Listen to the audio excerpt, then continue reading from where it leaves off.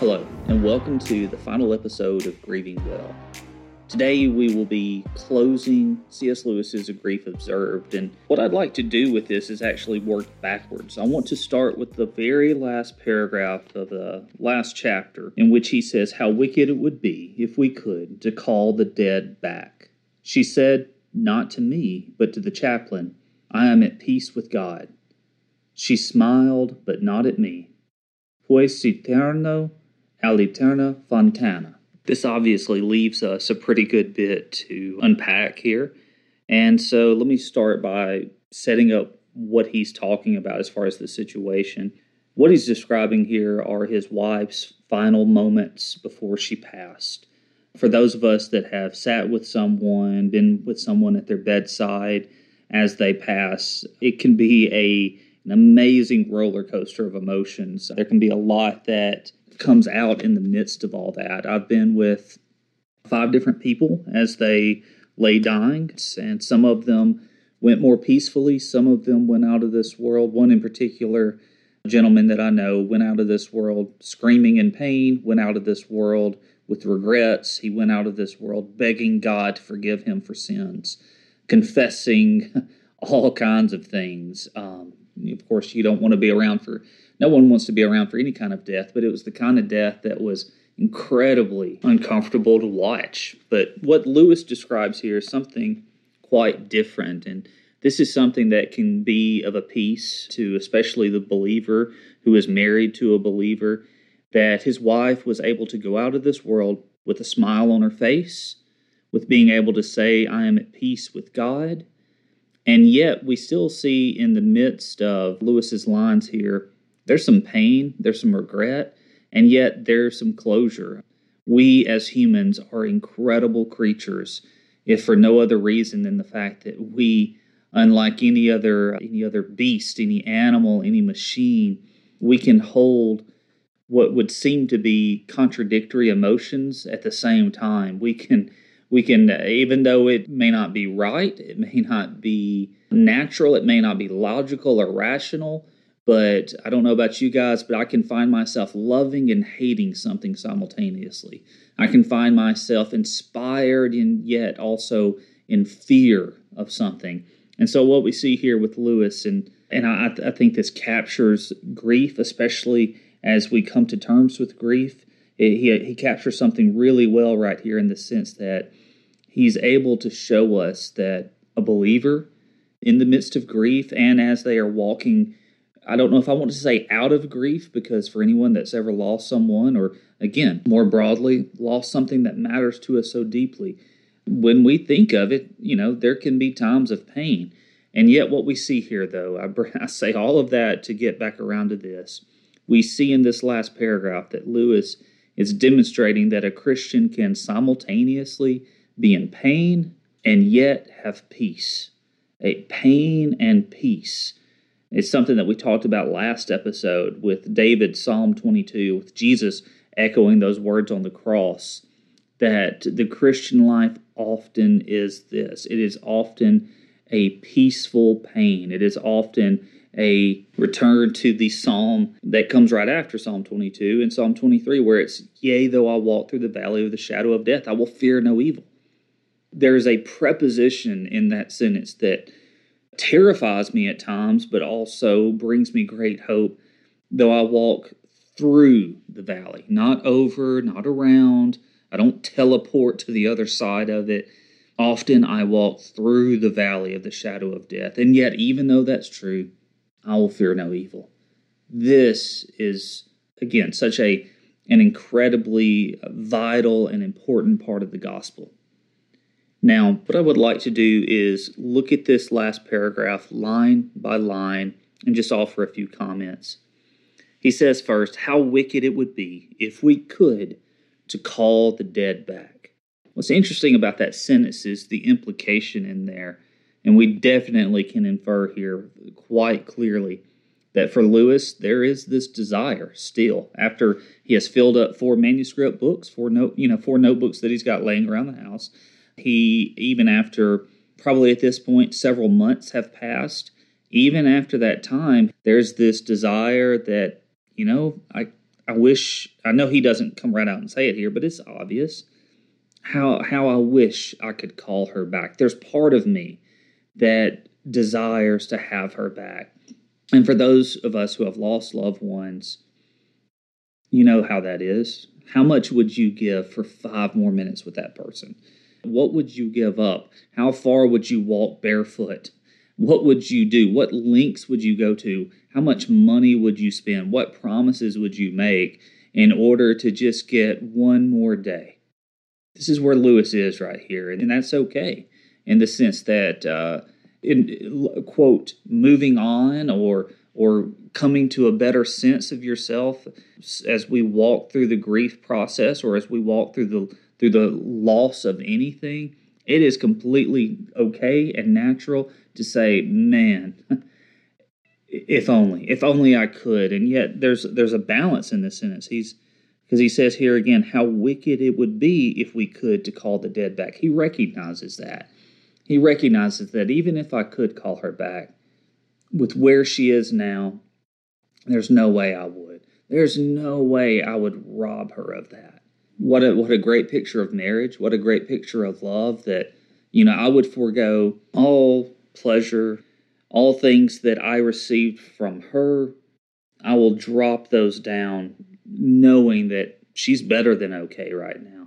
I've mentioned in previous episodes even if they are true, but the often what can seem to be cliches that surround grief, that surround the loss of a loved one. They're in a better place. But here with Lewis, these aren't just words. This isn't a Hallmark card. For Lewis right here, how wicked it would be if we could to call the dead back. He's come to that reality to really truly see his wife as actually in a better place. But I also here want to draw attention to the broader Christian understanding that we can see here of an eternal mindset, of this ability to, again, I've used language like this in previous episodes, but to pivot our gaze, to swivel our head, to turn our eyes, as the old hymn says, to turn our eyes upon Jesus. Things of this world will grow strangely dim in the light and glory of His grace. One of the most fundamental Christian doctrines is that of redemption. Unfortunately, and I say that, I want to temper my statement here, so often limit redemption to only soteriology, which is to say we limit it only to salvation. But redemption is much broader than that. It's how God deals with man, it's how God deals with the world. Now, there's God's wrath and there's destruction, but for the believer and for the world, and even there's also common grace upon the unbeliever so often. God is a God of redemption. He's a God of the reclaim. He's a God of the transformation of ugliness into beauty, of death into life. And that's what we're seeing here in this paragraph from Lewis, is this amazing ability. And it's a gift. This isn't naturally a human thing. This is a gift from God that He would sometimes wire us in such a way to be able to pick up on these things, but also through His Holy Spirit that He empowers the believer to be able to view things through a different lens. Because, here's the deal. At the end of the day, if you're not a believer in God, if you're not a believer in the supernatural, if you dismiss that there is anything that exists beyond this life, then a coffin is as far as we go. That's it. That's the best we can do. We have no hope for ourselves. We have no hope for our loved ones. But what do we see in the cross? Why is it that the cross has been transformed? For contemporary Romans, a cross, what we would today term a crucifix even, any type of imagery that would show a cross or someone hanging on a cross, it just meant death. That's all it meant. Wearing that on a necklace around your neck would be ludicrous. And why do we do that today? Because we're not dumb. We've seen things like the Passion of the Christ. Even just from reading the Gospels, we get a pretty clear picture of how gruesome it was. And yet we look at this thing of death and we see life. That doesn't make sense. That's not very rational, except if you believe there's something beyond it. Easter, for example. We celebrate Easter on Easter Sunday. Obviously, Good Friday is an amazing day. It's an amazingly, deeply, theologically meaningful time. But if it were just the cross, as Paul talks about in 1 Corinthians 15, if there is no resurrection of the dead, we among men are most to be pitied. People ought to feel sorry for us, Paul says, if there's no resurrection. And so the Christian is able to see in death, or rather, again, let me talk about prepositions for a second. We're able to see past death. We're able to see through death and see life that's on the other side. Christ himself, according to Hebrews 12, says that he endured the cross for the joy that was set before him. That's the gospel. That's the gospel. It is seeing beyond sin, seeing beyond our pain, seeing beyond even our own deaths, the deaths of those around us, the loss that we see in this world. And when I say to see past those things, obviously, we're not ignoring them. This is, again, where humans, being the incredibly complex creatures that we are, we can see both. I can look at my mother, for example. I can see her on her deathbed, and I can picture that memory right now in which I was grieving and in pain and in sorrow, and yet at the same time, I had joy. I had joy because of knowing where she was headed. The last few weeks for her, especially the last few days, were so hard. They were so tough on her. She was on liquid morphine at home for months. So yes, I can look at her on that bed, and as she draws her final breaths, I can weep for myself, and I can smile for her. And that is what grief is. That's gospel-centered grief. Because without the cross, without Jesus' resurrection, without the promise of resurrection for her, without the promise of resurrection for me, this is it. This is it. This is all I get. All I can do is hold on to what I have. And that is a huge part of the process that we've seen Lewis go through in this book. Is here at the end, he's able to see his wife at the Father's side. He's able to see his beloved in the undiscovered country that they had so often talked about, that they had so often wondered about. Now, believe it or not, that's only one sentence we've covered, so I've just got two more here. One very quick, and then just a little bit more. But she said, "Not to me, but to the chaplain, I'm at peace with God." There again, I'll just say very briefly, we see this mixture. Why does Lewis put in this detail of she said it not to me, but to the chaplain? But she said her final words not to her husband, but to someone else. And that stings Lewis. And yet in this same sentence, he continues, what did she say to the chaplain? I am at peace with God. Those are her final words. And what better final words could you hope for? And then, like poetry, Lewis adds a third line in which we have this mixture of pain and peace. She smiled, but not at me. And then in the Italian, poi si torno al eterna fontana. I'm probably butchering that Italian. But what we have here is Lewis referencing the great Italian poet, one of the world's greatest poets of all time, better than Milton, better than Shakespeare, Dante Alighieri. Italian poet, he wrote what's called the Divine Comedy around 1300. And in that, he actually has himself as the central character, and he takes a journey. He begins at the gates of hell, goes through because he was a medieval Roman Catholic, so he believed in purgatory. So after he makes his journey through hell, he makes a journey through purgatory, finally making his way through heaven all the way to God himself. And along the way, we meet some fascinating characters, meet some really interesting folks. But Dante, the character, of course, he's never been through any of these places, so he needs a guide, guiding him through the Inferno, as he would call hell, which hopefully a lot of you, even if you've never read it, you might recognize Dante's Inferno, that being the first of the 3 books. His guide through both hell and most of purgatory is the great Roman poet Virgil. And so Virgil carries him as far as he can, up to almost right at heaven, but Virgil, being a man of hell, can carry him no further. And so at this point, Dante sees his beloved, Beatrice. Beatrice was the love of Dante's life. As C.S. Lewis is to Joy, Dante is to Beatrice.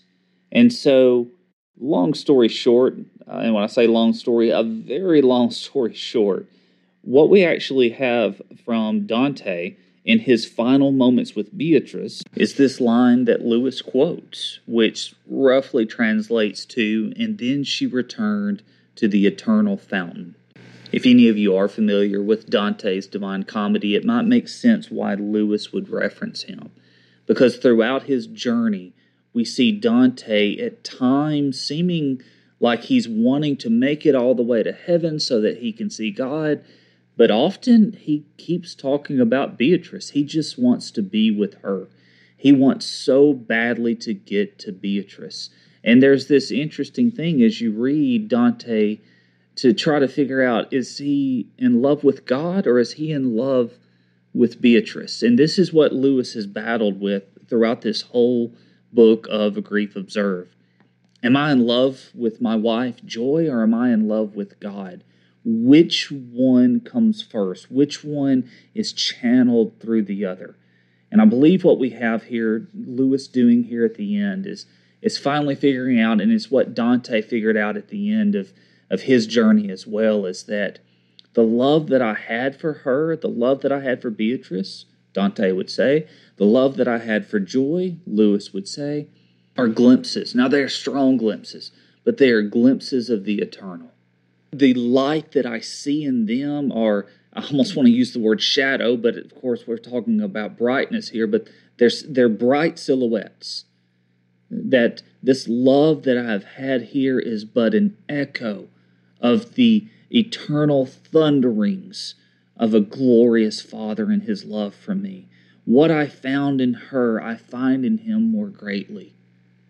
Now, to end this, let me go back to the poetry that we saw throughout this paragraph, is to say, on the one hand, I'm hurting, I'm in pain, I miss my beloved so deeply.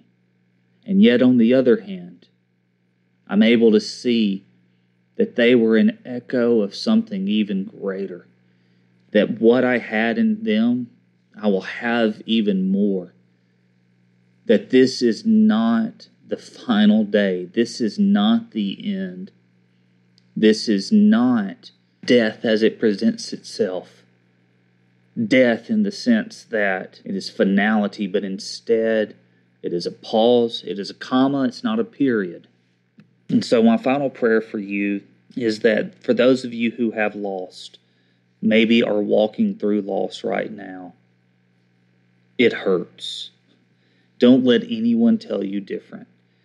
And be okay with the fact that it hurts. Now, when I say be okay with that, I don't mean accept it and just, tough your way through it. We've talked about that. No. What I'm saying, though, is allow yourself to hurt. Allow yourself to feel the pain. But if possible, if there is that spark, if there is that even but an ember, that tiny bit that we could blow on and create a fire of joy that would come out of it, that we're able to see past death, that we're able to see beyond it, that we're able to walk past it as we go on this journey. But most of all, again, referencing last episode, fall into the Father, fall apart in Him. This is the gospel, to be His and to find all hope and peace in Him.